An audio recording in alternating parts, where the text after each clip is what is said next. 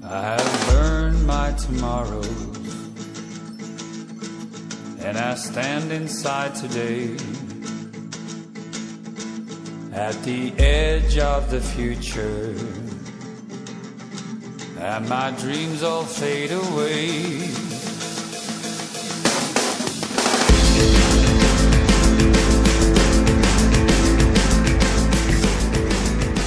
Welcome to the Dubious Consumers Podcast for the week of June 21st. My name is Justin Hurd. Nathan Steinman. Skylar Deal. And how's it going, guys? It's been a couple weeks. Well, a couple weeks. Been a couple extra weeks for Mr. Skylar over there. Yeah. Well, what you been up to, Skylar? Surviving the floods. Yeah, everywhere. Not even joking. Yeah, I mean, yeah. It's not a joke anymore. Literally the worst.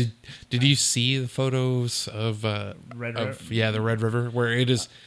It's a foot from just going over the bridge and shutting down all traffic to Dallas and Galveston. Yeah, I mean, Like, it's insane. They're apparently looking at it right now for structural integrity. Like we're expecting this to fail at any minute. yeah, the Army Corps of Engineers is like freaking out right now. Yeah. So There was a rock slide too, right? Yeah, there's a rock slide. The Washita River's flooded over, and like 10 killers flooded over. Turner Falls is like a rapids right now instead sent of kids home that one. from Falls Yeah. Creek early because the whole campground's flooded over there. They've canceled almost every camp like in that's surrounding Eufaula, 10 Killer, and Turner Falls. Okay. So we're in the end times. Yeah. So welcome to Well, the Dubious Consumers End Times edition. That's what happens, I guess, when you live in the Bible Belt. The end times comes to you first. Yes. So much rain. Yeah. So this week will be our Trois Battle Scenes edition. Unfortunately, Darell is not here to join in the fun. But Where's Darell, man? I don't know. At least, we still know there's no Dave. Yeah, So, still no Dave. where the fuck are you? Dave! I miss you. So Which he had some health issues, and he's better now, from what I heard. something like that, but yeah. he doesn't show up anyway. So We'll just keep the fans up to date. yeah, yeah, His fans don't even listen to us anymore. Sad. yeah. So you should be a fan of Dave Ferguson. I Atheism on Twitch and on Twitter. Yeah. So this will be battle scenes. So I guess since Nathan has the topic next week, Nathan, what is your number 3 battle scene? My number 3 is actually going to be from a comedy. It's from the end of Hot Fuzz.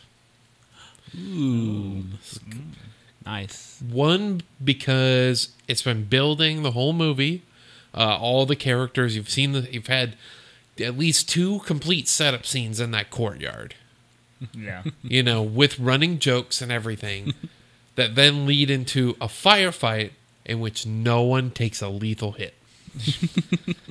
Like, that's how big of a super cop Nick Angel is. I after watching every frame of Painting multiple times, I had to go back and watch all the Edgar Wright, and I honestly think Hot Fuzz is still my favorite. Yeah, Hot Fuzz is amazing. Me too. Also, just because it's the greatest parody of action movies ever made. Right. There's so many references to so many different things. What's funny is now, because I've seen 2 different Dario Argento movies since the first time so I can't. If I should have written them down with there, but like I noticed some of the color, like they're standing in the rain, and like they're the lights, the brake lights are on, and the whole thing is lit red with the brake lights, and I was like, "Fucker, yeah, you're fucking referencing Dario Argento in the most subtle ways." Yeah, I think it was Suspiria. Yeah, it was what he was referencing. He's such a subtle motherfucker. But the end of it is just so perfect, leading up into the swan and the revelation of everything. But really, just that battle, it's not violent. It's the way it makes fun of the violence we're used to seeing. Where everything's a death blow. Even if people get shot in the shoulder, they spin around and die. Yeah. But these, and half of them are elderly. Half of the people getting shot are elderly. Even at the end, with Timothy Dalton, with his whole thing, like it goes through the bottom of his mouth, and you're just sitting there like, oh, he's dead. Oh, this really hurts. It's like, oh yeah, that wouldn't kill anybody. Yeah. What the fuck would I nice commentary. Yeah, Nice fuck you. Yeah. Yeah. But that battle sequence for me is kind of like the number 3. Like, it has humor, it has great pacing, it has great editing, it has great commentary on action. Right. And it also plays with your expectations the whole time. Yeah. Because you think they're going to start killing people. No. Goose! Yeah. No! Back off or the ginger nut gets it. But, So, Skylar. Third pick. You just made it sexy. Third pick, the final 3-way battle in Return of the Jedi. That's not my favorite Star Wars movie, but that was my favorite space battle and land battle. And then there's Luke's fight with his dad at the end. You know, those guys off Red Letter Media were talking about, you know, the first movie, you have that one battle, and then Empire, you have kind of like 2, you have Luke find his dad, and then Han Solo and them trying to get... Well, and you also have the big beginning fighter battle and stuff. See, that was cool, too, the fights at the beginning of it. Yeah. In Return of the Jedi, you got like 3 things going on. When you compare it to like Episode 1, when you have like 4 things going on all at the same time at the end. But anyway, Return of the Jedi was my favorite battle in the Star Wars trilogy because of how huge it looked, you know. Like when they fly towards the Death Star, Lando's like, the shields are still up, so they make a Yui, and then you go and you see all those Star Destroyers in the background. And I didn't even notice it when I was a kid, but my dad later on was like, okay, they blew up the Death Star. What about all those 50 other Star Destroyers that are out there in the background? Well, they were destroying a lot of those as the movie went on. But that, I guess I never realized how protracted. It's been a while since I've watched Return of the Jedi. Right. But, because that's not like my favorite one, so it's not like the one that I think, oh man, I should really watch Return of the Jedi today. But thinking about that, that's like half the movie. At least an hour and a half of the movie is the going to Endor, or them trying to stop the shield, them arriving. It's a trap. The slow burn into the lightsaber battle. You know, that's so much of the movie. And that lightsaber it's fight was to an cool hour, too. you know. Yeah. And then like Luke's gone from being like okay to equal, if not better, of Vader. You know. And well, and you know that's my whole thing with that is, you know, loving the Star Wars Grindhouse 2, The Future in Motion, where they combine 3, 5, and 6 all into one movie, and make it so that at the end, Luke actually does go to the dark side, kills the Emperor, and then the Emperor becomes his new apprentice, and it because his spirit comes back and is training him, and that's whenever you see Luke building his lightsaber over the funeral pyre of the Emperor. Interesting. And it's like, oh, this is so good. This is how it should have been. Luke was not on the. He was full blown dark side, except for like that last minute reversal. Fuck you. Well, I mean, but he's supposed to be, I think, in Lucas's mind, because Anakin had betrayed, even though, as he said, "Oh, I wrote the whole thing." No, you didn't. No, you didn't, George. You had no idea what happened in those first 3 movies.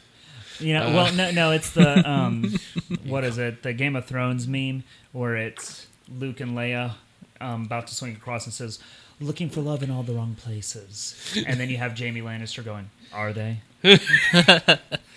We still have not jumped into the Game of Thrones in this. We need to. That's totally out of my field. I've never watched any of that, but you guys really need to. I actually, honestly, I've only watched the first 3 seasons and then a couple of episodes of season 4. I've had some friends that have read the whole, like they've been caught up on the books before. Well, the thing is that they have now actually hit the point where Yeah. they're not caught up anymore. Yeah, it's a whole new thing, and George R. R. Martin has basically said they're going to finish my story before I can finish the books. I'm sorry. That's what they do with a lot of manga these days. There's so many animes, and then they'll kind of fill it in with episodes, filler, make up stuff. That's what happened with Full Metal Alchemist, the first run around. Which I actually love the ending to that, and I haven't watched Brotherhood, and that's my fault. But someone really he didn't really recommend Full Metal Alchemist, but he said Brotherhood. Well, for me, the ending way better.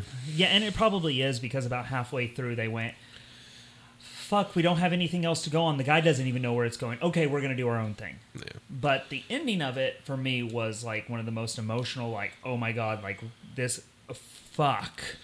sort of endings to it that I really can't imagine going into Brotherhood and they'll top it better narratively, by having all these loose threads tie in together because it will be the creator putting it together and have different plot twists.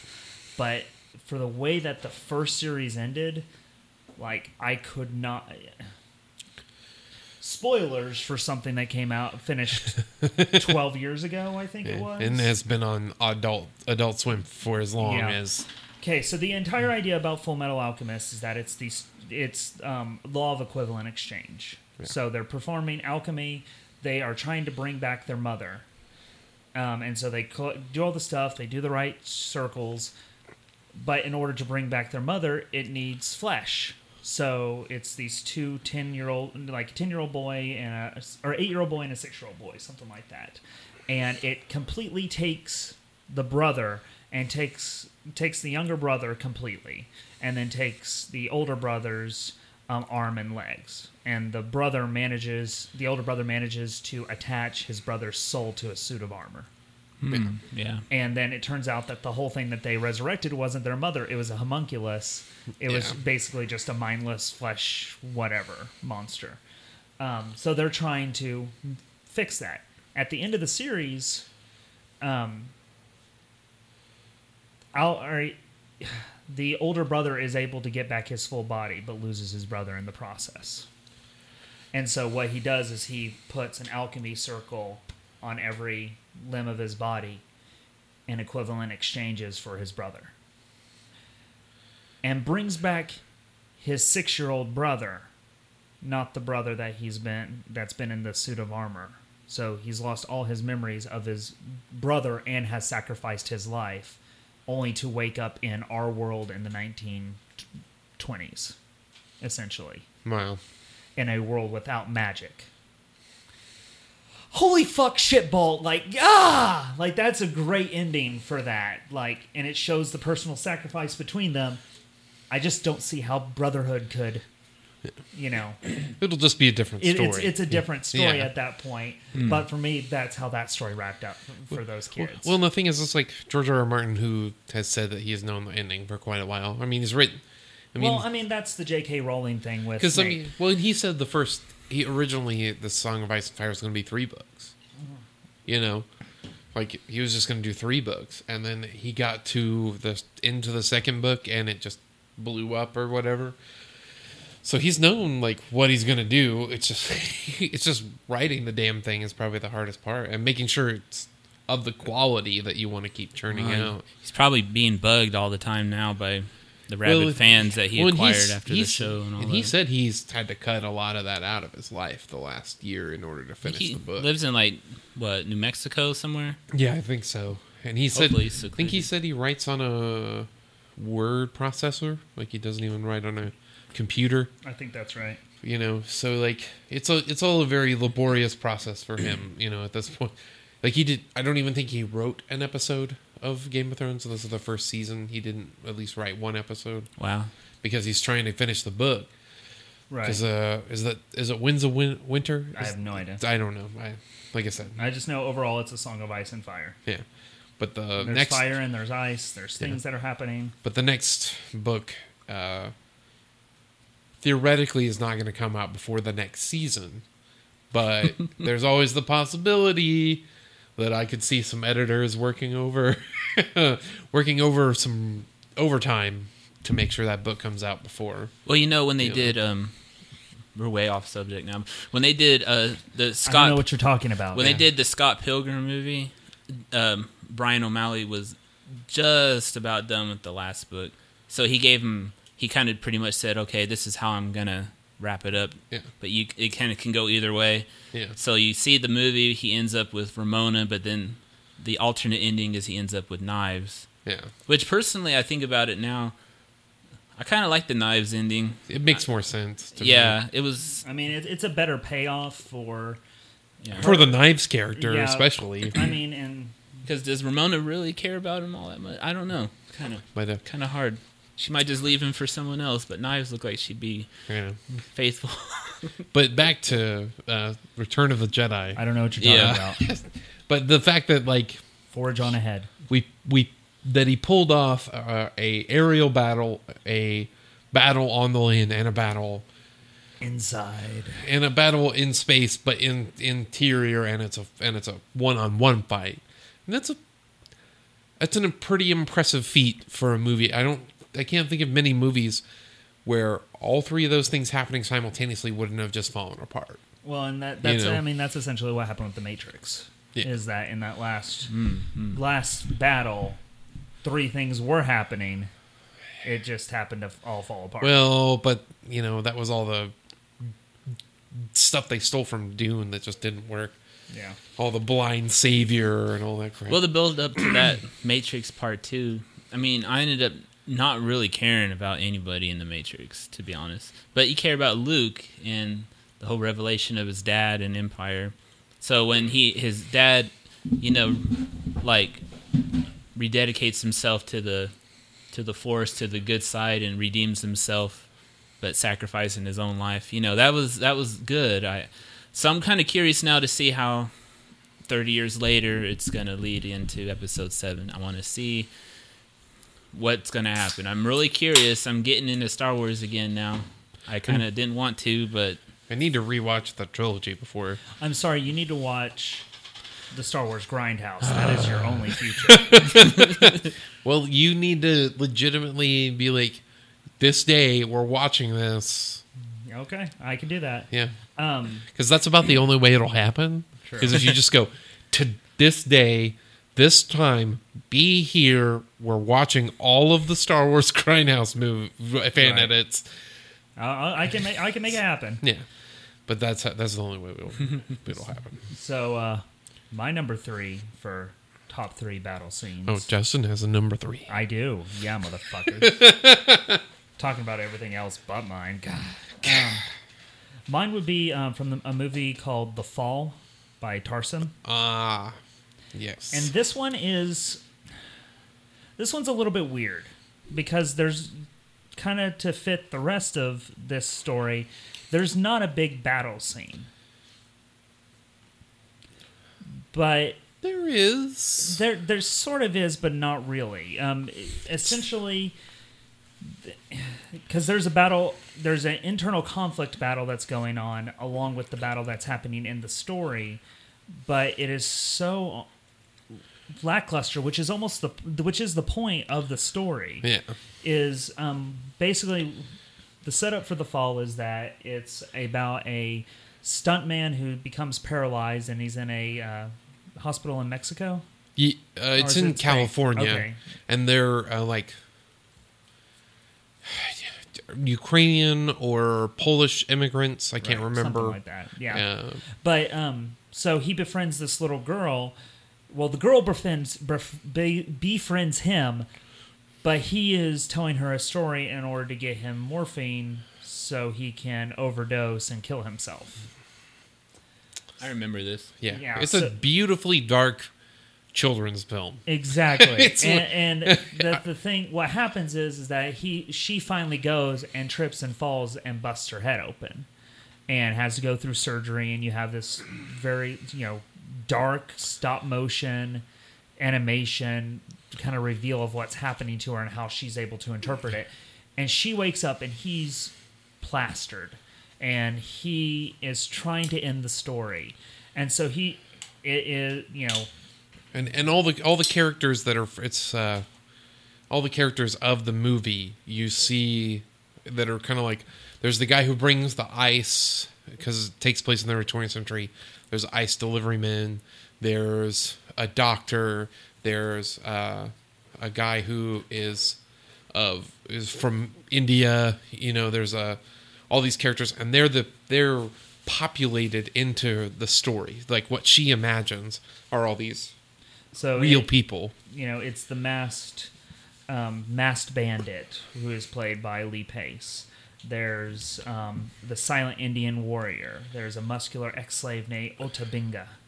An Italian explosive expert called Luigi. Charles Darwin with a pet monkey called Wallace, and then the masked swashbuckling bandit. And the butterfly jacket, that's amazing. Yeah, and then there's the bad guy is Governor Odious. Yeah. And so in this last, he's completely realized that he has hurt this girl in the process and is trying to end it, but she won't let him. So he decides to tell her a story where each and every character, as they assault the governor's mansion, is brutally murdered and just gives up. Like, people getting shot with 17 different arrows trying to save her while she's trying to save somebody else who's being beaten, and then that person falling, and they, basically hoisting themselves on a bed a bed made out of the arrows that are in their back. Yeah.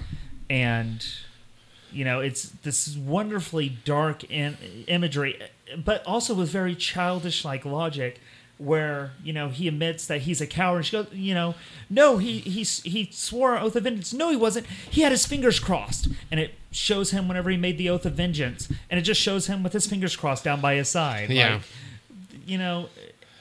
and it's so kind of lackluster the way each character dies, but it's also him giving up, and then at the last second going, no, I'm sorry, don't cry. He got up, he punched the guy, everything's good. We're good, okay? Stop crying, essentially. So, it's not this big epic battle, but it's, it is a battle being fought both kind of for his soul, along with these characters as they're fighting to survive, but ultimately giving up in the process. And in some ways, they're all representations of him, right? And like realizing, like how. I'll have to see this. Sounds interesting. Oh, The Fall is amazing. It's of all of Tarsem's movies, it's for me right now. It is still the best. He's the same guy who did The Cell and Immortals. And Immortals, yeah. The thing that makes The Fall so amazing is that it was shot in over 20 different countries over 4 years. While he was doing commercial gigs all over the world, he would find these beautiful exotic locations and make sure to film on site. So I believe everything in there is done through practical. Yeah, almost every single thing. It is scouted locations. It is insane. Yeah. It is completely marvelous. Like, and most of them are, like, it's because most of them are real places. They're not sets. Is it on Netflix by chance? No. No. Well, I'll get around to seeing it. Yeah. Sounds cool. But Primer is on Netflix. Yeah, it just came back. Primer's back. Yeah, I just put it on my queue. Justin can watch it 1,500 times now. 1,500 more times. No, just 1,500 times on repeat. Yeah. So, Nathan, what is your number 2? My number 2 is the stairs scene from The Protector. So, nice. Tony Jaa had made a movie called Ong Bak. Mm-hmm. His next movie was a movie called The Protector. Give me back my elephants. Yeah, which he's kind of this last of this dying kind of trade in Thailand of people who take care of the royal elephants. And the elephants are taken. He finds out who he needs to go see. When he enters, in most action movies, people go up, they got something clever to say, then they punch somebody. This entire scene is nothing clever to say. It's punching. It's taking no shit from anyone getting in your way, and it's filmed as a continuous shot for about 4.5 minutes. It's amazing. And then there's cuts. Yeah. Now, there are at least 2 places where there could be planned cuts. Like, they probably just did it like 4 to 6 takes, all the way through. Mm-hmm. And then they designed places where they could cut if it came to be. But from what I can tell, there's only like one place that I think they maybe cut, and that's pushing it, because it really moves in fluid motion. I honestly can't remember any cuts in it until the very top. Of the yeah. And watching it, I was like, I see places you could put a cut. Mm-hmm. Like when he throws the guy, when he throws the stunt guy down the step, like he's on the 3rd floor at this point, throws the guy over and he crashes into this gazebo kind of thing that's on the bottom floor. That's the only place I could because the camera moves completely over the stairs to get a complete shot of the gazebo. That's the only place I really saw. I was like, that's probably the best place they had to cut. Because you had to go through the stunt, and once the stunt was done, then they could cut the movie. So that I absolutely love that scene, but it's such a dumb movie. Well, it's a very simple movie because it's about Tony Jaa being a badass. I know it is. That last Such fight too, but it's also not really. It's not as dumb for people in Thailand because they actually get. Apparently, the U.S. version has a bunch of shit cut out of it. Okay. Like subplot stuff. Apparently, the madam is a transsexual in the Thai version and everything. So there's all sorts of, and this is all, American, like them changing subtitles and stuff to make the movie more relatable to American audiences. I do like that part at the end too with the fighting, breaking all the dude's arms. And legs god, and yeah, and that scene too. But like, as far as like a battle, as far as like a one person taking on a shit ton of people, and this is the first time you really see him unload, just unload, and like he walks into this place, people are like, what?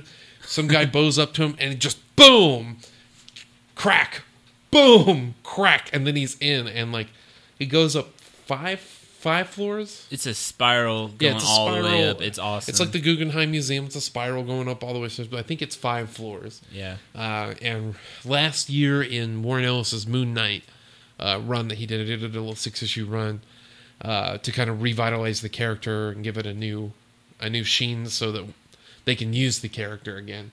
So it just felt really outdated with the stuff they'd done. And they in issue 3 or 4 they do an homage to the Protector. Really? Yeah, it's a total stair battle. The whole issue is like him entering this place and having to fight his way to the top to save this person. I think I remember that being the first one, the first real movie where I realized, Quentin Tarantino Presents means jack shit. Oh, I already knew Quentin Tarantino. Did you not see those movies in the late 90s? No, I didn't. That were like ultimate bad movies, but like they had great parts in them. No, I didn't see. That was the first one where it was just like, I finally was like, and that's where now you have the whole distrust of producer, the producer of such and such and such and such. Yeah, you financed it. Well, actually, what Quentin Tarantino Presents means is he went to a distributor and said, "Put this fucking movie out in America." I know what it means, but I'm just saying in general. Yeah. But Hero was after that, or no, it was before that. Hero was before that, and I guess that kind of earned a lot of people. Hero was was it after Kill Bill? Kind of. Yeah, it was after Kill Bill. It had already been released in China 4 years before. It was huge. Yeah, blockbuster over there. And it's an amazing film. Like, it's one of my favorites. Well, I like Quentin Tarantino. The first time I ever heard of Quentin Tarantino Presents, I think it was Iron Monkey. There were two.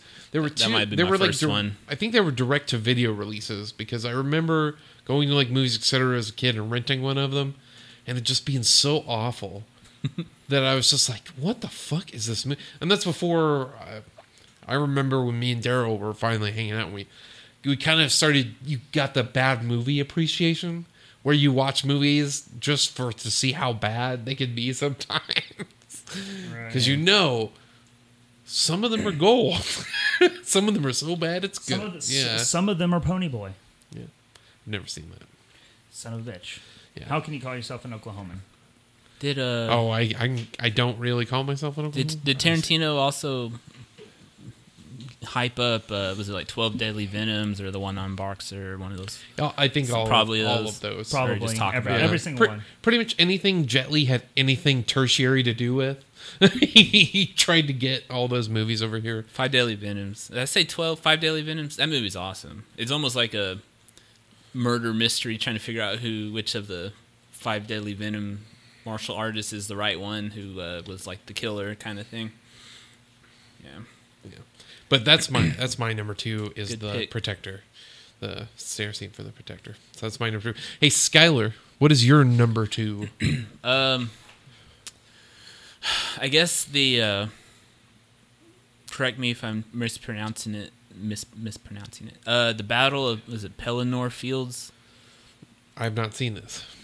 It's the big battle in front of Gondor and Lord of the Rings. I'm the worst Lord of the Rings nerd Because I have only read The Hobbit and I have watched the 3 movies. So I mean, Which movie was it? Return of the King. Oh, okay. I think it's Pelennor Fields. I think that's how you pronounce it. I'm probably wrong, but that was just cool. Up until that point, I haven't really seen a humongous CGI battle scene like that. And it was pretty epic, especially when you see the the humongous elephants coming on the field and I was like, is that the big battle of the movie? Is that it? And then they have another big battle in front of the Black Gate, which was like, whoa, but that movie was just one huge battle, builds up to it. Yeah. And it was epic. I mean, huge, big, wide open, huge battle scene, it's cool. Well, I mean, that for me, it was Helm's Deep was the one that really got me, because not only did that have the very claustrophobic, Yeah, that was a good one too. There was the rain, there was the siege, there was the Uruk-hai. There was even the them ultimately, the one guy exploding the side of the wall that turned the tide of battle. Just like, oh shit. Yeah. Well, and there was so much lead up to that battle, and then at that point, Gandalf had only just been revealed to be alive, I think, at that point. Oh, Gandalf the White when he came back. Yeah. So you still didn't know if Sauron, if you were not a Lord, if you had not read the books, you did not know if Saruman was going to win the Battle of Helm's Deep or lose the battle. You didn't know who was going to win the battle. Unless you had read the books.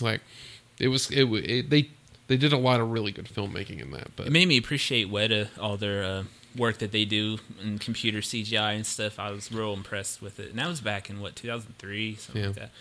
There's hopefully after the Hobbit movies, they can still get work. They're talented people over there. Yeah. Their CGI looks really good.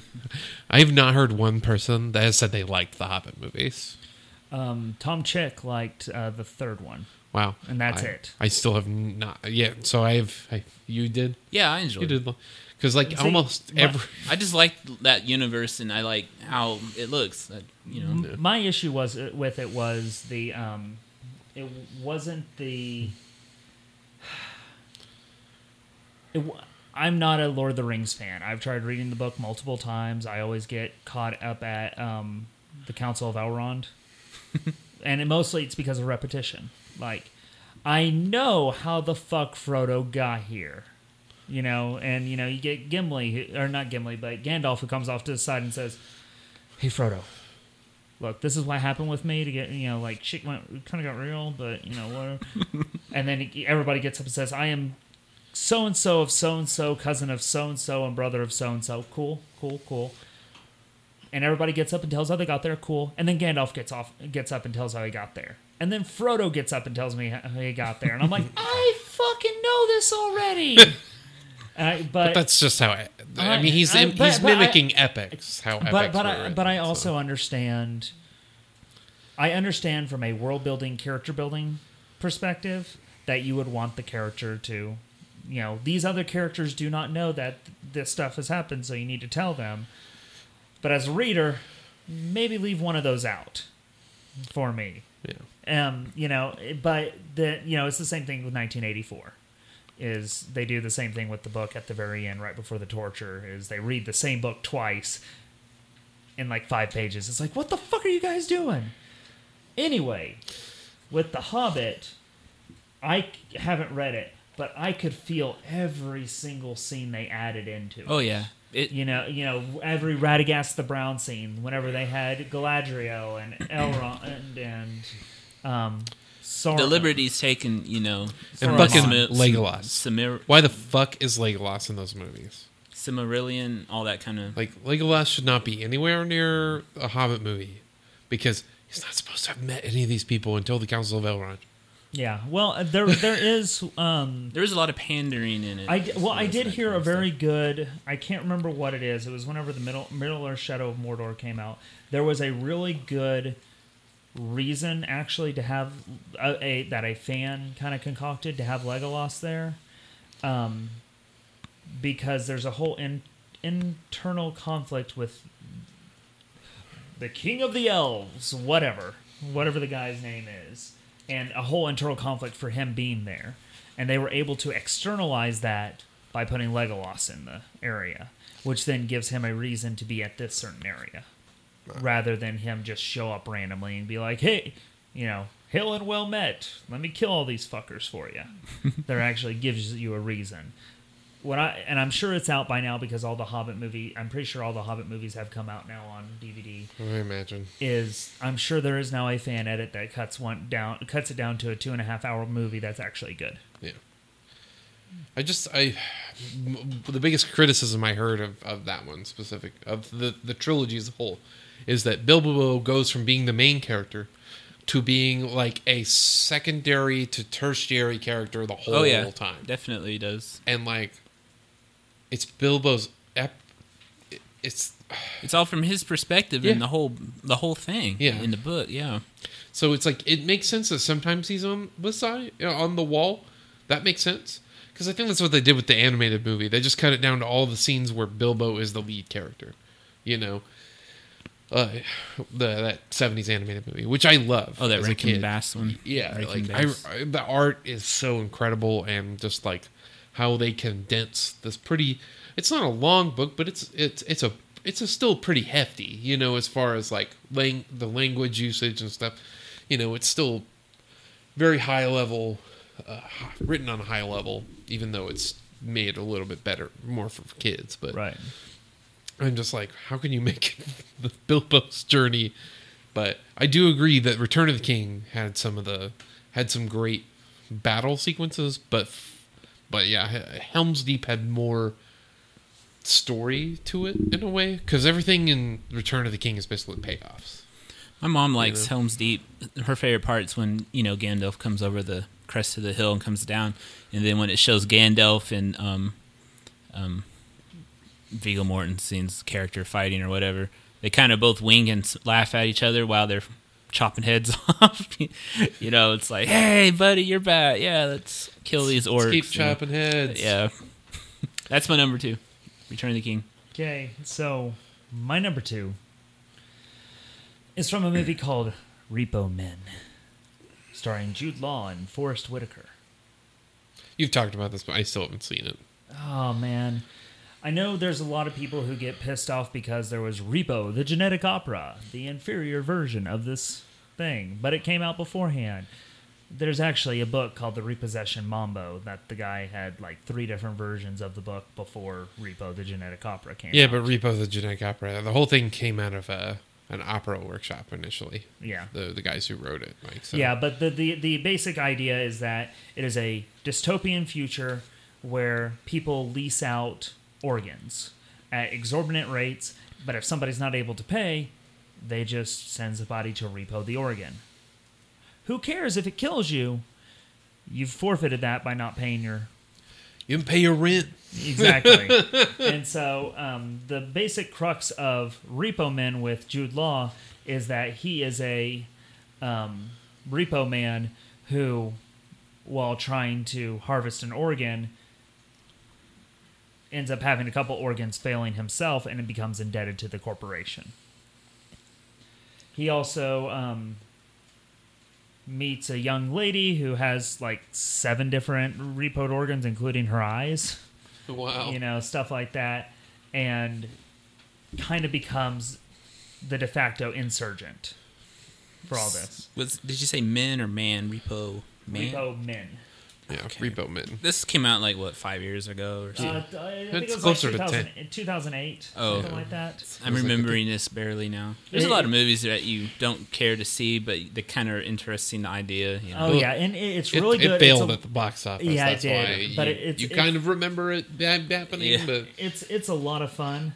But at one point in there, they find out that there's a computer that you can basically, there's a computer system that you can check in all the repos, and so if you can hack the computer system, you can erase all your repos, thus erase all your debt to the city or to the corporation. Thus, they would no longer hunt you down.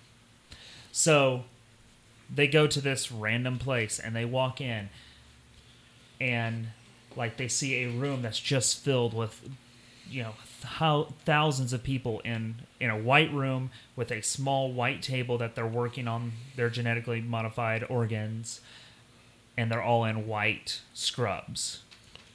And he, you know, kind of chases one down, enters a hallway, and the song "Burn My Shadow" by UNKLE starts to play. not familiar with that. So. Oh, man. I almost want to turn it on right now while I'm talking about this because it is so fucking good. I will probably make that the intro music to the podcast. I like UNKLE. That But- song he did with Tom York, Rabbit in Your Headlights. Awesome. Yeah. But so he goes in and he starts, you know, basically there's guards that are attacking them and he's, you know, beating the shit out of them and, you know, killing them pretty effortlessly because he's a pretty skilled repo man. And the song's playing in the background. And then he notices that there's about 5 or 6 more repo people that are there in their business suits. Almost like it was a convention or something like that, or they had just finished turning in all of their organs. Wow. And so he, you know, takes off his leather jacket to reveal a vest that's just filled with knives.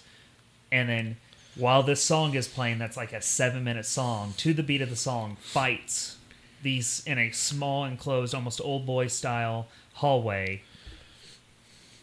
Fights these 7 different repo men, you know, stabbing them, and then him getting hit, and him pulling out an axe at one point and dragging it across the ground to start getting into it, or a saw at one point to have a huge fight in this. It is pure awesome. And then there's a twist for how the computer works, and then there's a further twist, and a further, you know, it just kind of keeps layering on for that last like 30 minutes of the movie. It's awesome, totally worth.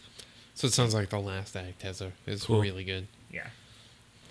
We've talked about how so many movies, the last act was like the thing you're like, To be fair, there's a lot of people that would probably say with the very last kind of twist end and all that stuff with the movie that they're just kind of like, or I saw this coming, or whatever. Who cares? It's fun, yeah. you know. As long as it's good. That even if you can predict a good movie, if it does what it does well, Yeah. you know. So Nathan, what's your number 1? Well, my number 1 is going to have to be the opening of Saving Private Ryan. Dang it. Was that yours? Was that your number 1? No, So consensus. that's cool. Go ahead. No, Consensus. No. We'll just both talk about what we like about it. So, this doesn't happen very often because we're all pretty different people. So it's like for us to have a consensus. It's like I was gonna say it's not mine, but I appreciate the both of you. I still like you as people. You may continue. Well, I feel like as far as like movies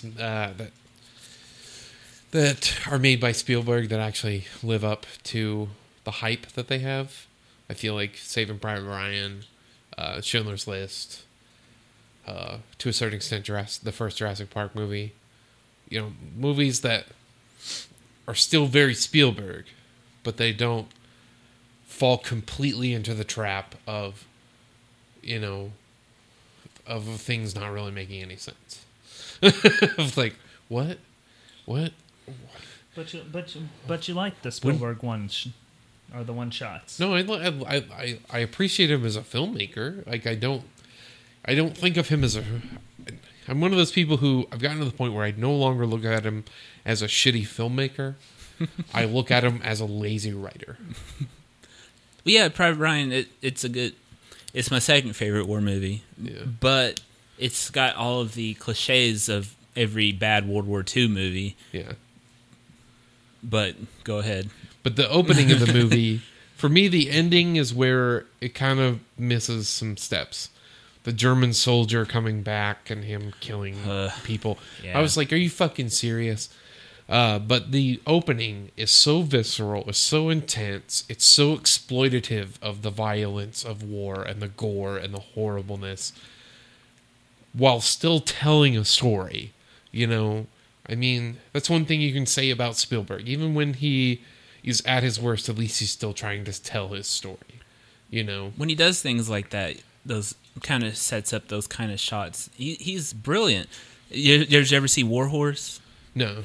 He that's all World War I, but he does show trench warfare. I think they're in the Battle of Somme in the British soldiers where they lost like hundreds of thousands of troops. Yeah. But showing him go over the side of the wall and run into no man's land, you know, that kind of stuff. He has a real passion for that kind of wanting to do that kind of filmmaking, getting in there and showing you what it's like, pretty much. You know, no BS. Well, and also just the technical. There's both a technical achievement to that opening, because I think it's like 20 minutes, right? Yeah, it's like a 20-minute sequence. It got hundreds of cuts in it, because you're going from different characters to different characters to different characters, watching all sorts of different people die, watching horrible, gory special effects happen over and over and over again. In 98, by the way, 1998. Yeah, and like pre a lot of internet culture, you know, things that have happened since. I think it was the first movie where I saw shaky cam imitating somebody running that I can remember. Well, and sometimes, yeah, the camera acting like it's another soldier behind the person following them instead of. Oh, like gosh. it's very much like there's very few moments where it's completely outside of someone in the battle's view, because you get the shots from the turrets, you get that are supposed to be the German soldier's perspective, you get the shots on the beach where where you think it's not, but then you realize that someone has already been shot who's like, you know, twitching in the mud, because you get a shot of someone else walking over where you just saw the shot coming from. And there's very few moments where it's God's eye view. It's very much in the shit, you know? Yeah. And instead of trying to take this omniscient perspective like The Longest Day or a lot of old World War II movies, Tora, you know, like a lot of but getting deep into it, kind of taking that Vietnam perspective of like, you got to get into it. You got to be in the motion of the action, and to provide the storytelling, you know, to get the grittiness, and the fact that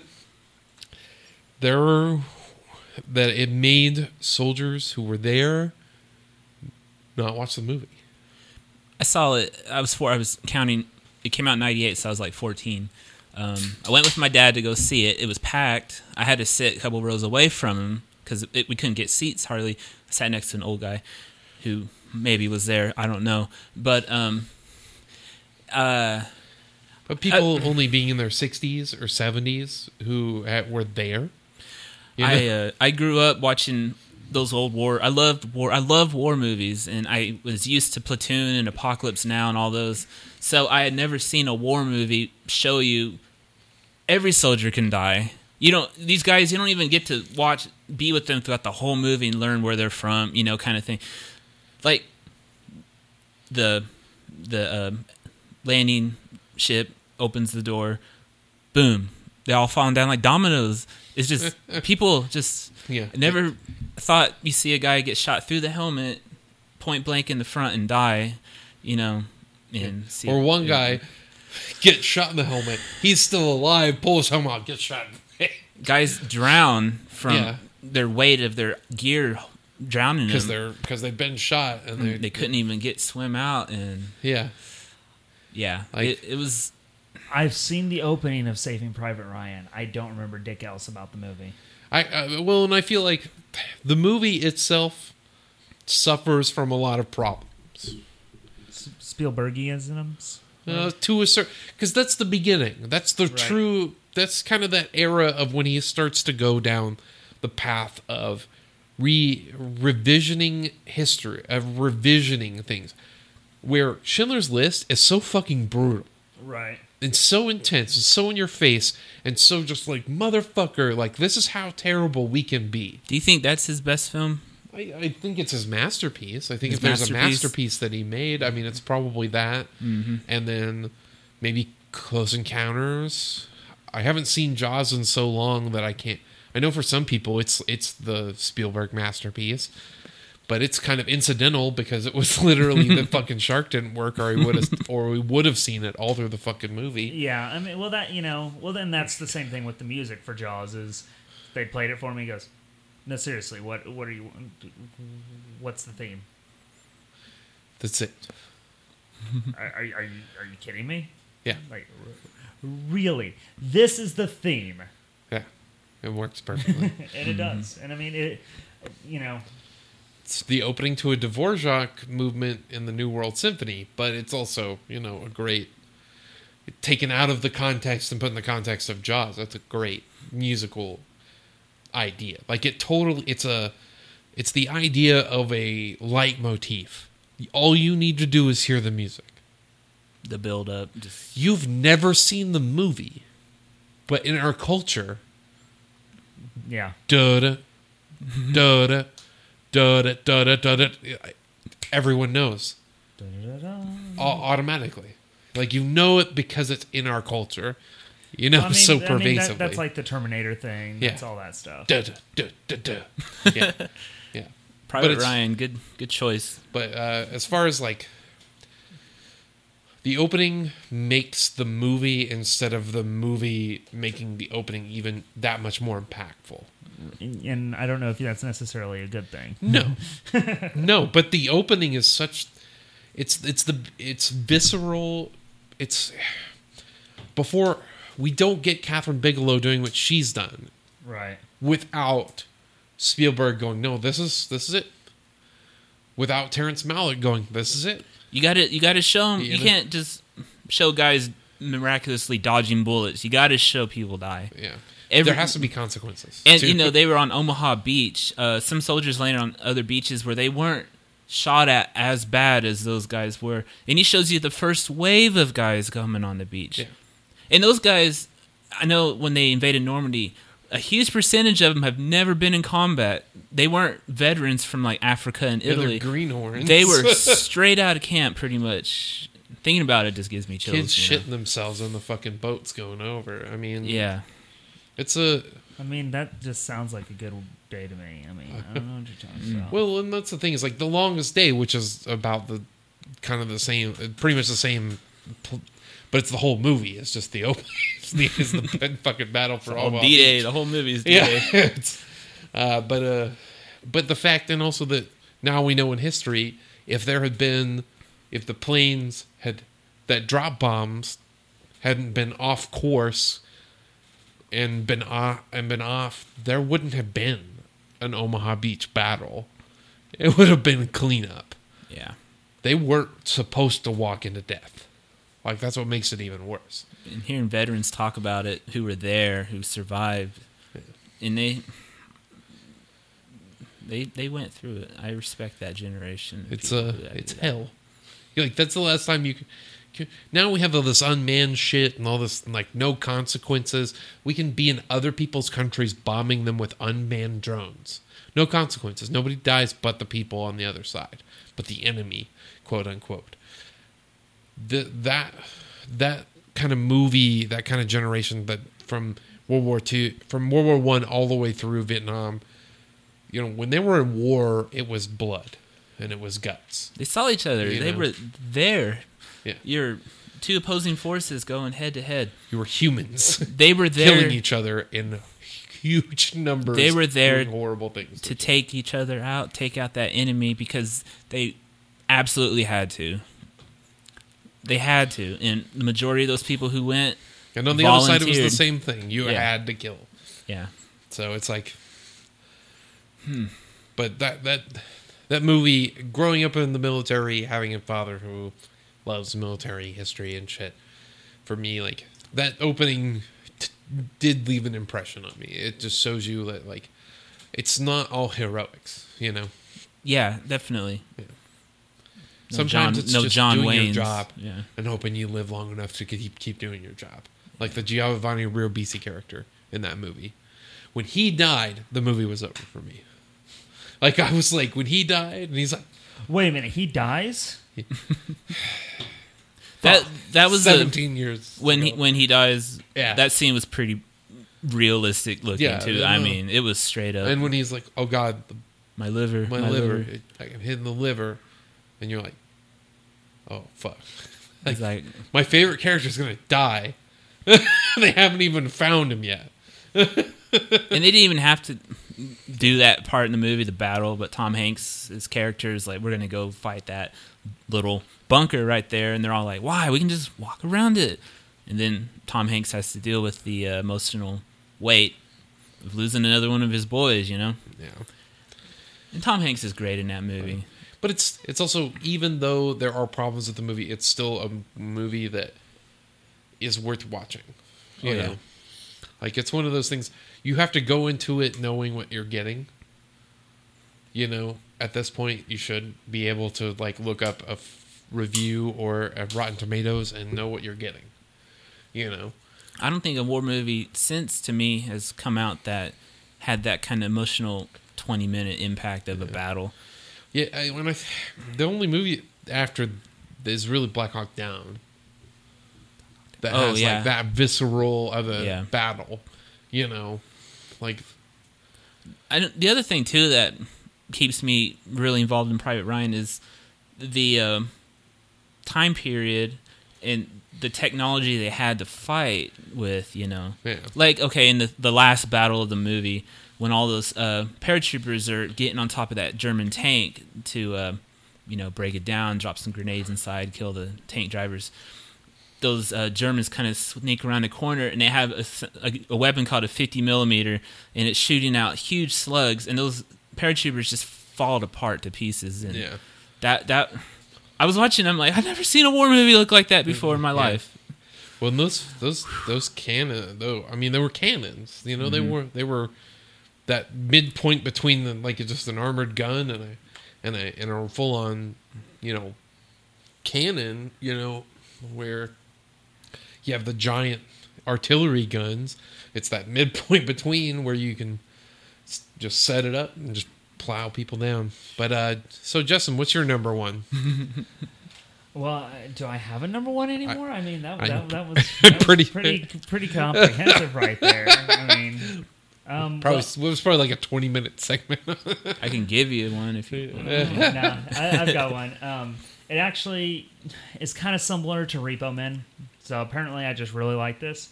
It's from this little known movie called Equilibrium. Oh. That's a good... Speaking of good, bad movies... Yeah, well... It's one of the best bad movies I've ever seen. But I love Kurt Wimmer so much. Well, but the color... it's... I mean, it literally is, what if The Matrix met Fahrenheit 451? It's actually, what if the Matrix hit was THX 1138? Yeah, well... Yeah. Because the pills is more Brave New World, THX. Yeah, refresh me on this movie. I kind of forgot. That they are, burning. They're doing the Fahrenheit 451 thing of burning everything down. So it's just basically an amalgamation of every dystopia. Yeah.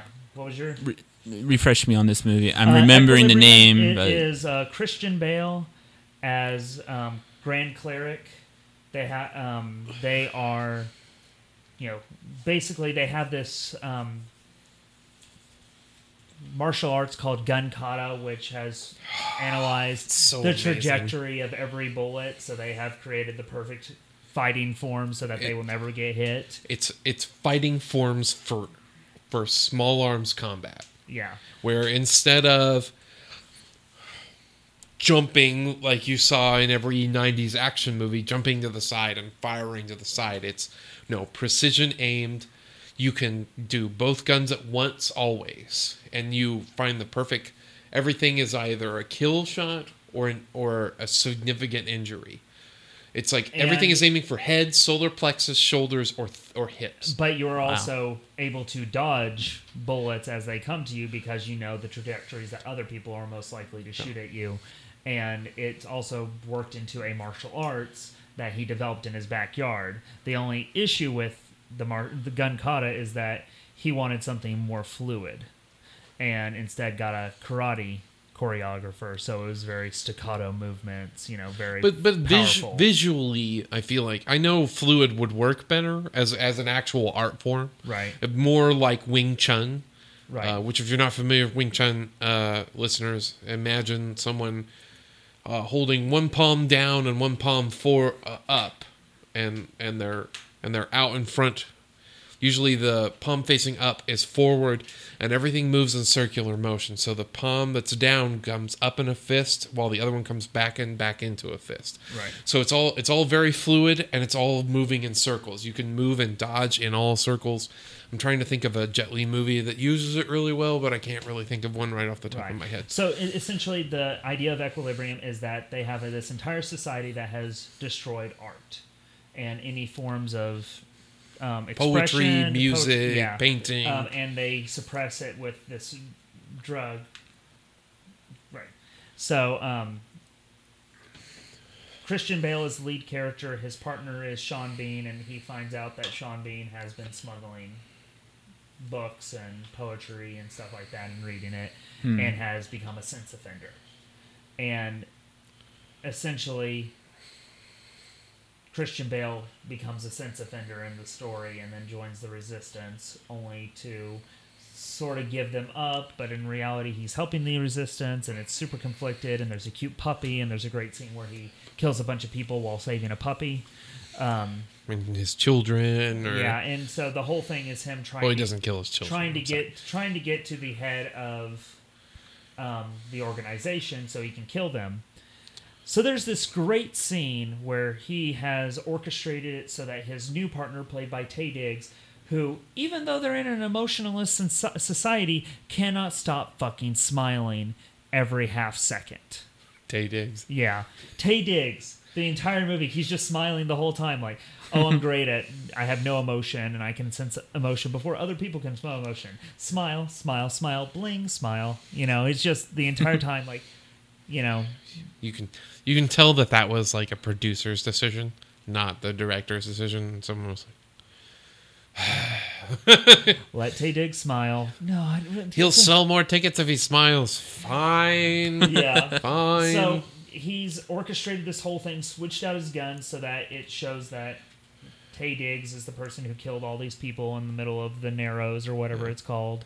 And then good job. And then he reference.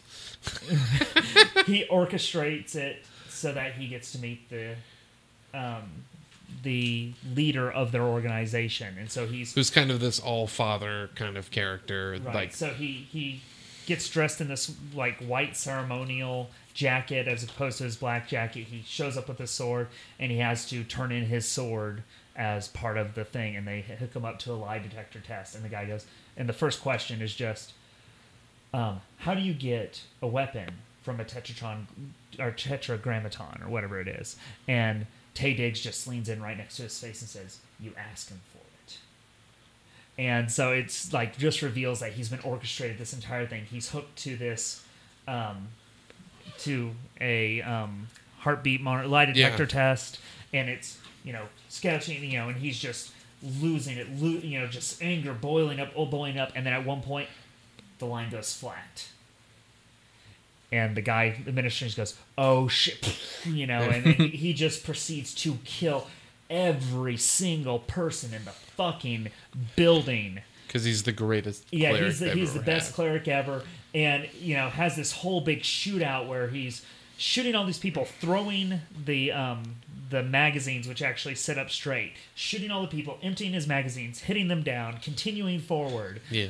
And then at the end of it all, like, shoots the thing, or actually before that big battle, shoots the glasses, oh, I'm coming for you, shoots it, comes after the guy. Then he fights Taye Diggs. And Taye Diggs is just like, oh yeah, I'm the best, da-da-da-da-da. And they go for one swipe, killed instantly. Head falls off. You know, like, our face just completely slides out. Like, it is so just perfect. Like, this has been built up with this entire movie, you know, as much as he should have been caught within 5 seconds because, you know, everybody's walking and everybody's very orderly and everything. And he's just booking it down the streets, you know, yelling at people and all this stuff. And it's just like, dude, calm your shit down. But can you imagine what it would have been to have been... Imagine you're 30 years old. Right. You have never felt anything. Like, in extremes. Right. And the moment you're completely clean of all these drugs and you decide you're taken down, imagine how radically your emotions are going to be off the charts all the time. Oh, yeah. Because you're basically functionally a child. You never learned how to deal with highs and lows. Well, his children are actually more adults than him because they've been sneaking their pills for years, and they're just like, Dad, calm your shit down. Be more subtle, Dad. Doesn't he say, don't you need to be more subtle? And he shows that he hasn't been... It's something like that. Yeah. It's just like, dude... But the opening scene of the movie also is incredible because the way it introduces the gun kata, you don't see it. It's all black. It's in black. He kicks in the door. He slides in on the door. You see muzzle flash, muzzle flash, muzzle flash, muzzle flash, muzzle flash, muzzle flash. Everybody's dead. You don't see it at first. And so you're like, what the fuck just happened? Like, what the fuck did I not see? And because they build it up that way when you finally see it. I don't hate the karate fits this kind of extremes that you need. It made it work. You know? Like, he definitely made it work. Ultraviolet is where he tried to make it what he wanted it to be, and the studio with that one just kind of went, fuck you, Kurt Wimmer, we're taking this one over. It really surprises me that after that movie came out that more movies did not do not explicitly gun kata, but more of that style. Right. Because I think you're looking in the wrong places. This comes to mind right now: Bayonetta and Bayonetta 2. Yeah. Bayonetta 2, Platinum Games, Bayonetta 2. Well, I'm just thinking film. In film, like, yeah. Like in movies, like you don't see a lot of even martial artists using their guns in the ways martial artists would probably use their guns. Right. Like being able to. I'm trying to think. I remember there's a fan film for Nightwing. The guy that plays Deathstroke in there, the first time you see him, it's kick, punch, fight, shoot, kick, punch, fight, shoot. It's straight up gun kata. Nice. It's the first time I've seen gun kata. Like, Deathstroke would use gun kata. No shit. That makes fucking perfect sense. It's all kill. Yeah. Deathstroke is all kill. There's no injure to a violent, completely crazed assassin. Yeah, it's all kill. There's no I hesitate. No, there's no hesitation.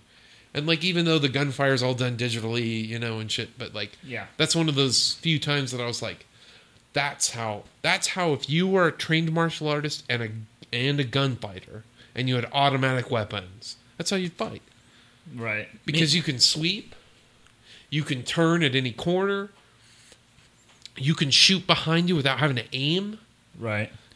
Well, you're not wasting your own time either, right? Yeah. Because that kind of makes me think about how Taken, the first one's really good. It gets to the point, and he doesn't really sit there and have a huge shootout. He's like, okay, I can kill these guys really quick and be on my way. The ones that I have to fight, I'll fight. You know, like John Wick did it too. He's like, okay, I'm going to have to kill these guys, but he does, and he just keeps going.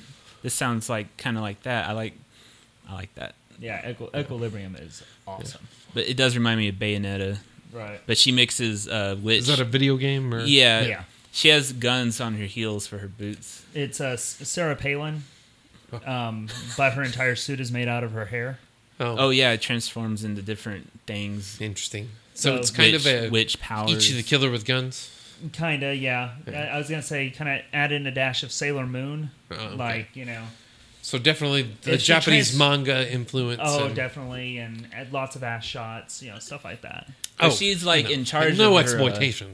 There's no sexual, exploitation. It there. is. It looks like that, but she's pretty much in control of everything, right? I mean, the game. Scarlett Johansson's in control most of the time, but you definitely get a lot of ass shots. Yeah. So, what do we have for runners up? Actually, what are our user submissions? Yeah, user submissions. Well, I don't user submissions.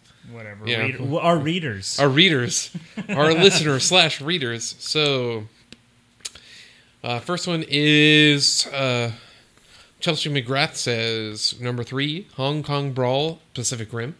Nice. Battle to Save New York, The Avengers. Okay.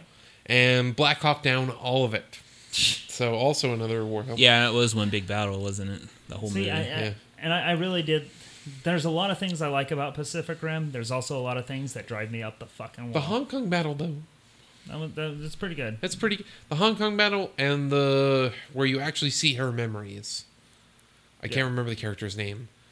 Oh, Yoko or whatever. Yeah, I'm trying. When she's a little girl. Yeah, where you see her as a little girl. My favorite. That's my favorite. I was like, I remember this that could have been the part whole a lot. movie.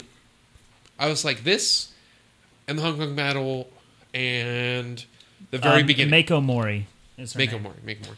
Because there's now a new feminist test for films. The Mako Mori test. Yes. Because it doesn't quite hit the Bechdel test, but it's... She has agency the whole movie, and let me it's not just a romantic subplot. Yeah, let me pull up what the Mako Mori test is. Speaking of I'll go that ahead and actress, I don't know if I'm making this up or if I I heard think she it. won an Academy Award before. Babel. Yeah. But are they doing a live action Ghost in the Shell? And I thought With I heard Scarlett her. Johansson. Oh, I thought it was her. I like that Scarlett. actress. I like Scarlett, but Jesus Christ, she said no. Okay, so real quick, the Bechdel test is two named female characters who talk to each other about something other than a man. Yeah, that's all you need to pass. Which is way too. Which is so simple. It's ridiculous the number of movies that fail. that take place in modern day that fail. Technically, I would say that even Wow. still, Fury Road would fail, just because we don't know a lot of the characters' names. But we know at least 5 or 6 of the characters' names that are women. I was going to say most of those come from after the movie's over and you see. Well, the no. credits. You learn 2 of the grandmothers' names. 4 of the grandmothers don't even have names in the movie. Like they're literally the old ladies or whatever, and Right. kind of gives you. But they had names, and I heard the names. Imperator Furiosa. Right. 2 of the wives had names, and I heard them. One of them, I can't remember what the lead one was. Yeah, anyway.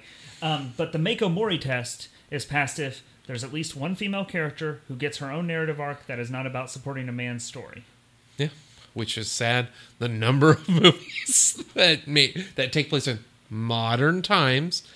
Historical dramas, I'm not as much worried about. Like, I know a lot of people are, but I'm like, yeah, but tell those stories. Right. Like, there's still those stories to tell, so why aren't we writing those scripts to tell those stories if, So you said a female character in a movie that has her own subplot, but it doesn't involve her helping a guy. Is that well, what you it just doesn't.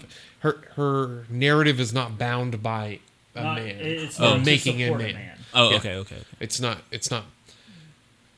bound as being the love interest, bound as being whatever, the mother, whatever typical tropes you even get. love interest stuff. Yeah. Oh, Yeah. So it's like where they're an equal to the man narratively, and they have their own story. There's a lot of Bayonetta. movies. So every Angelina Jolie movie that she's in, it probably hits that one.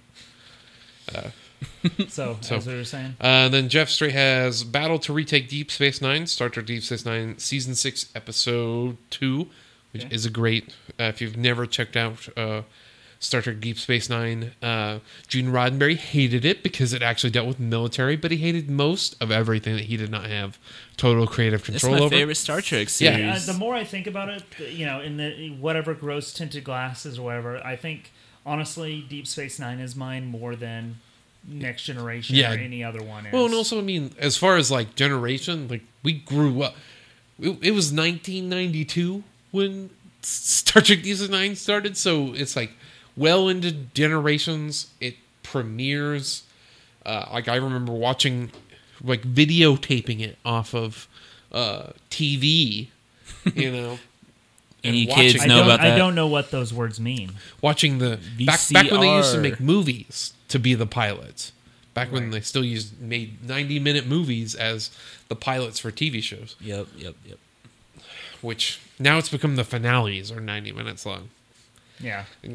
Total weird. But Ash versus the Army of the Dead in Army of Darkness, and number 2. Number 1, Airplane Graveyard, Harley Davidson and the Marlboro Men. I need to see that one. I've heard a lot of good things. I have not seen it all. Runners up: Indoor Space Battle, Return of the Jedi, second Return of the Jedi. Last Big Fight in Zulu. Yes, that's a. Yeah. Oh, I always forget about that movie because it's so fucking racist. I've seen it. It's hard to watch, but it's a good Yeah, movie. and like, and Michael Caine is amazing in that movie. There's a lot of really great British actors in that movie. That movie was so bloody racist. Dock Battle in Matrix Revolutions, and every fight in Starship Troopers. I would say if there was any fight, it's in the book of Starship Troopers. It's in the furry opening book of Starship Troopers. And if I can actually remember where there it is. All right, and then our fellow cohort in Dubious Consumer Land, Darell Van Osten. His picks, he doesn't have which ones are 1, 2, and 3, but Way to go, I will Darell. go with number 3. This one is number 3 because we took it off the table last time and he forgot about it. Heat, Downtown Shootout. Gangs of New York, Opening Battle. I could totally see that. Dave would go for that one. Right. And, Yeah. and honest, that was one of my runners up, was because that one, just the crazy like dream logic that goes with that. Oh, yeah. It's Yeah. amazing. Yeah, Gangs of New York. And then Enemy at the Gates, Battle for Stalingrad. Right. And that one's a really good one with them, shouting in the background, the whole, if you run, we'll shoot you. You know, you'll be branded a deserter. What's even more fucked up is when you know the history is like at that point, as it got closer to 1945, when they just started opening up the insane asylums Yeah. in Russia because they didn't care. There so many of their soldiers were dead and they'd burned their own land to stop the Nazis, Yeah. Like, I mean, it was at the tail end of a terrible war. But So, runners up. What do we have for runners up, Nathan? My one and only runner up that I put in here is just because I love this movie. I looked it up on Rotten Tomatoes. I think it has a 27. It is Sui Hark's Zoo Warriors or Legend of Zoo Warriors. It's on Netflix right now. You can watch it. Is that ZU? ZU. It's basically Chinese mythology. It's because Dragon Ball Z had happened at this point. You can tell the influence of that kind of Japanese big godlike battling had already happened. So he's kind of taken that, and he did a movie before this called The Legend of Zoo Mountain. Zoo Warriors: The Legend of Zoo Mountain, which isn't as good because it has really cheap 80s special effects. But this movie is the beginning of CGI. It's 2001. It's a Hong Kong action film, technically. It's the colors in it are great. The computer animation, even when it's bad and looks like a video game, it still holds up because they make $300 million movies that still look like video games. Right. So I mean, like, if they can get a pass, and as much as I love Avengers: Age of Ultron, there were definitely some moments that I was like, this looks like a video game. Like, I love that I'm getting to see it, but this kind of looks a little video gamey. just video gaming. Like it's like not done in a necessarily cinematic way every time. Right. But this specifically, there's a battle sequence in the middle part of the movie where the lady who has the lightning sword is fighting all these demon characters who have these swords that are shaped like human spines with blades on them. As you do. And in the animation, they can move them, and they can move like whips. And they had practical ones that you see in some of the shots that still look badass. So, but my favorite thing in the movie is the special effects for the winged character, Hawk. I hope that Bryan Singer has watched this movie just for this effect, because when I saw this, I was like, that's Archangel. That's how Archangel's wings operate. They can move in spirals. They can move, be thrown like a whip. They can be moved like a propeller. They can also throw the metal darts. You know, so you have all these different, and you see all the different aspects in this iron-winged Hawk character. But it's definitely a movie visually. The dub is kind of bad that's on Netflix, as most dub movies are, but it's just to watch it for the visuals. It's amazing. Okay. Scott? Since me and Nathan's number ones were kind of combined, I was thinking earlier, like, well, I have another movie just in case someone drops Saving Private Ryan. So one of my runners-up is the final battle with the villagers and the bandits in Seven Samurai. The village battle, that whole entire thing is awesome. Inspired so many Western battles after it. And just how, you really care about those villagers and how they're all really stepping up to defend themselves.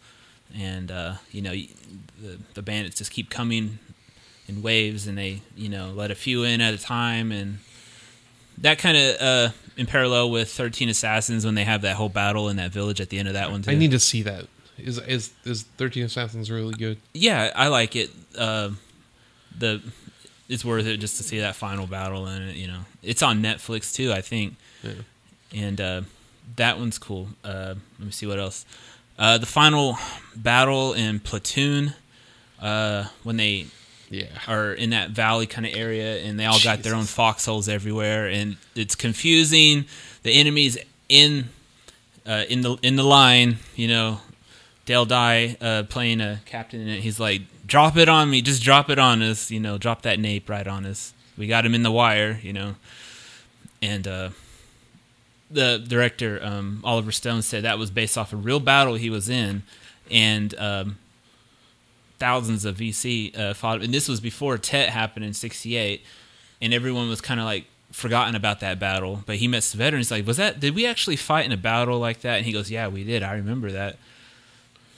And then there's a shoot 'em up video game I like called Ikaruga, and you're pretty much a ship going to take on this force, and it's like 5 stages, but it's all one big battle.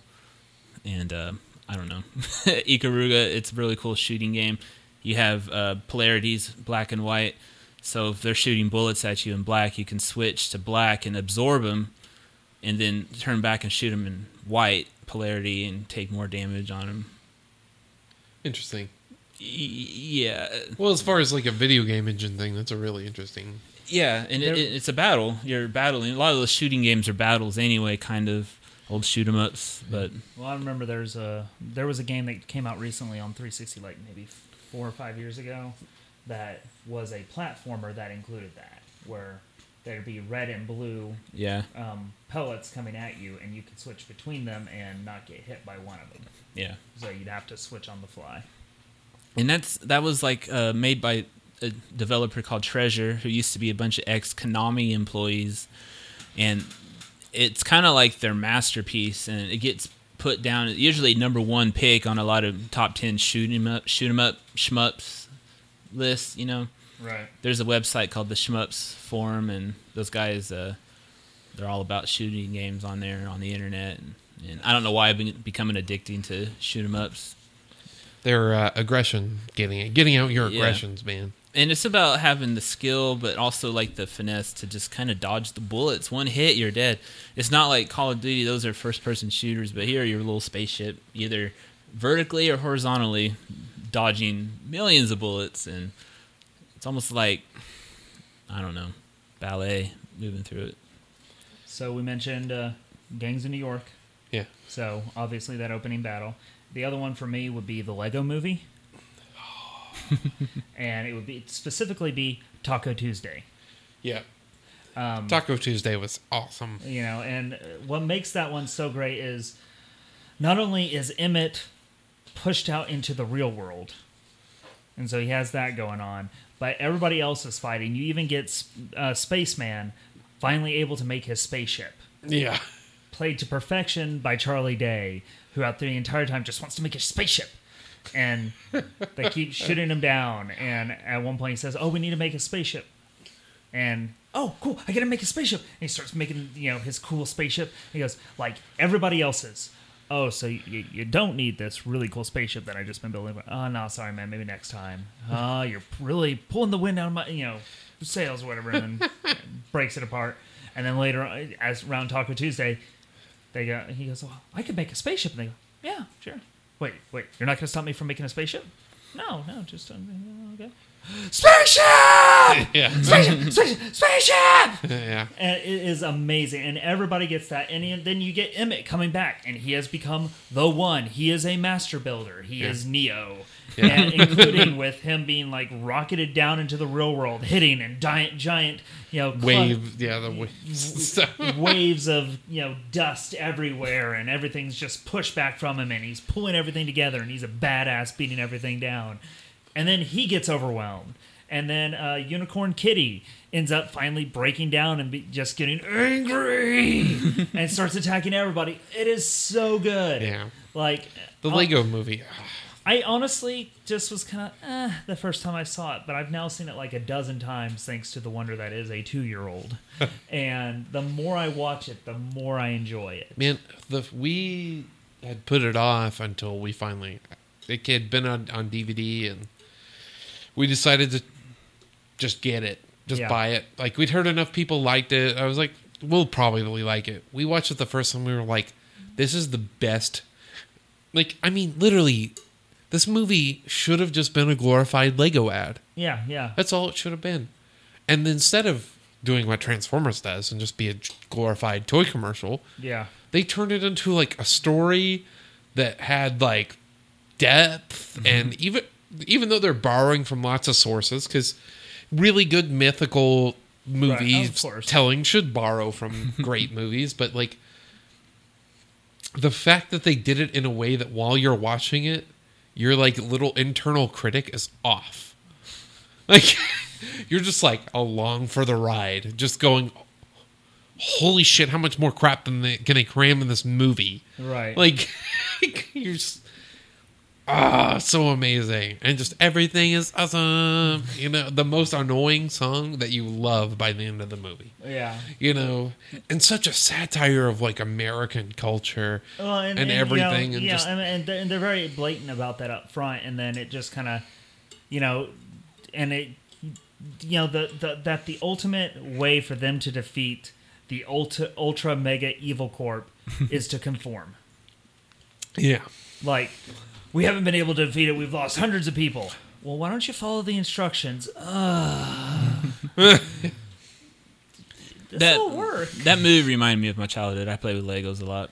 Oh, yeah, so did I. But I had like a bin that came down from cousins that just had a bunch of fucking random Legos, and I had like a gray sheet.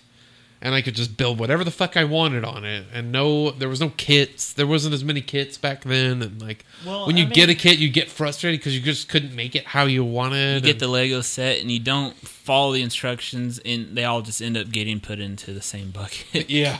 And your parents step even on more cool parts to mess with. Your parents yell at you because they step on one at night, and they're like, "Oh, they hurt." You see, when we were talking about Return of the Jedi earlier, what I used to do is make my own spaceships. They get shot, I throw them at the wall so they'd explode. I know I'm not the only kid that probably did that. Everything's circular. Yeah. Every conversation is circular. So now that we've got our runners up out of the way, Nathan, what is going to be our topic for next Nerd Trois? I've been thinking about this. I want to do best movie, either, and I'll say this, either inspired by a true story or a true story movie. Where it's like, it's pretty accurate. Biopic. How about I put... It can include three best true story movies. Yeah, true story movies. So it can include biopics, it can include inspired by real events, and it can include ripped from the headlines kind of movies. So, like, if you want to do just no Law and Order episodes. Law and Order episodes are off the table, guys.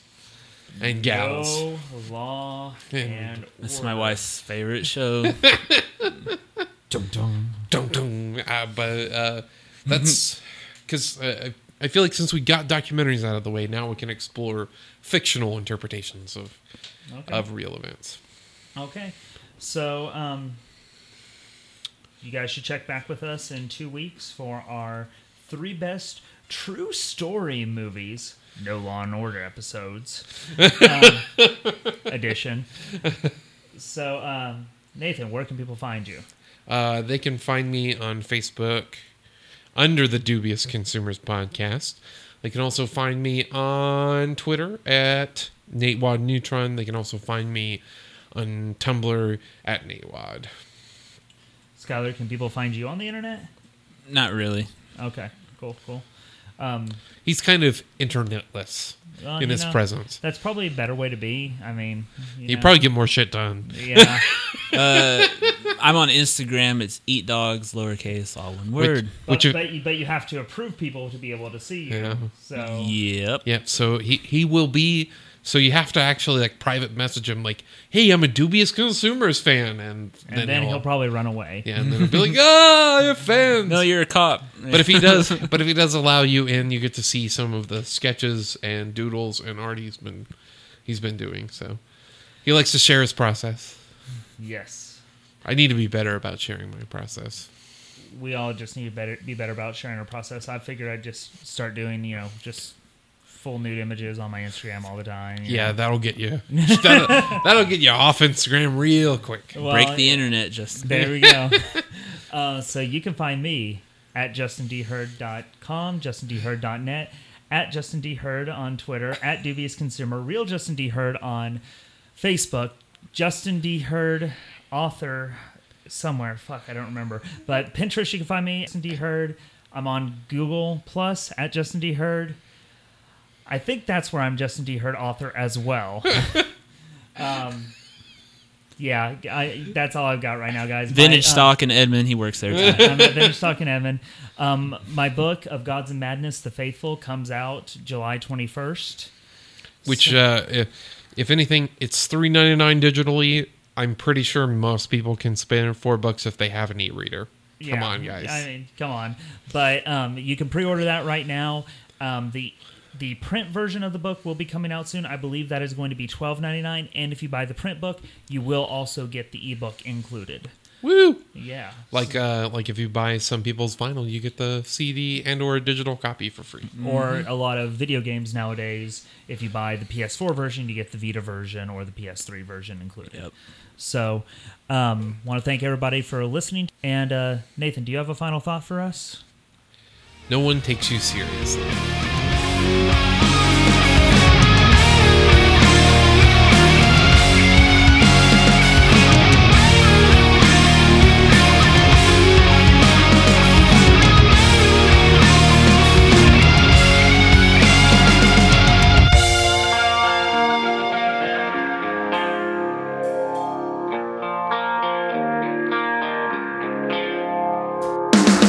I'm beaten down again.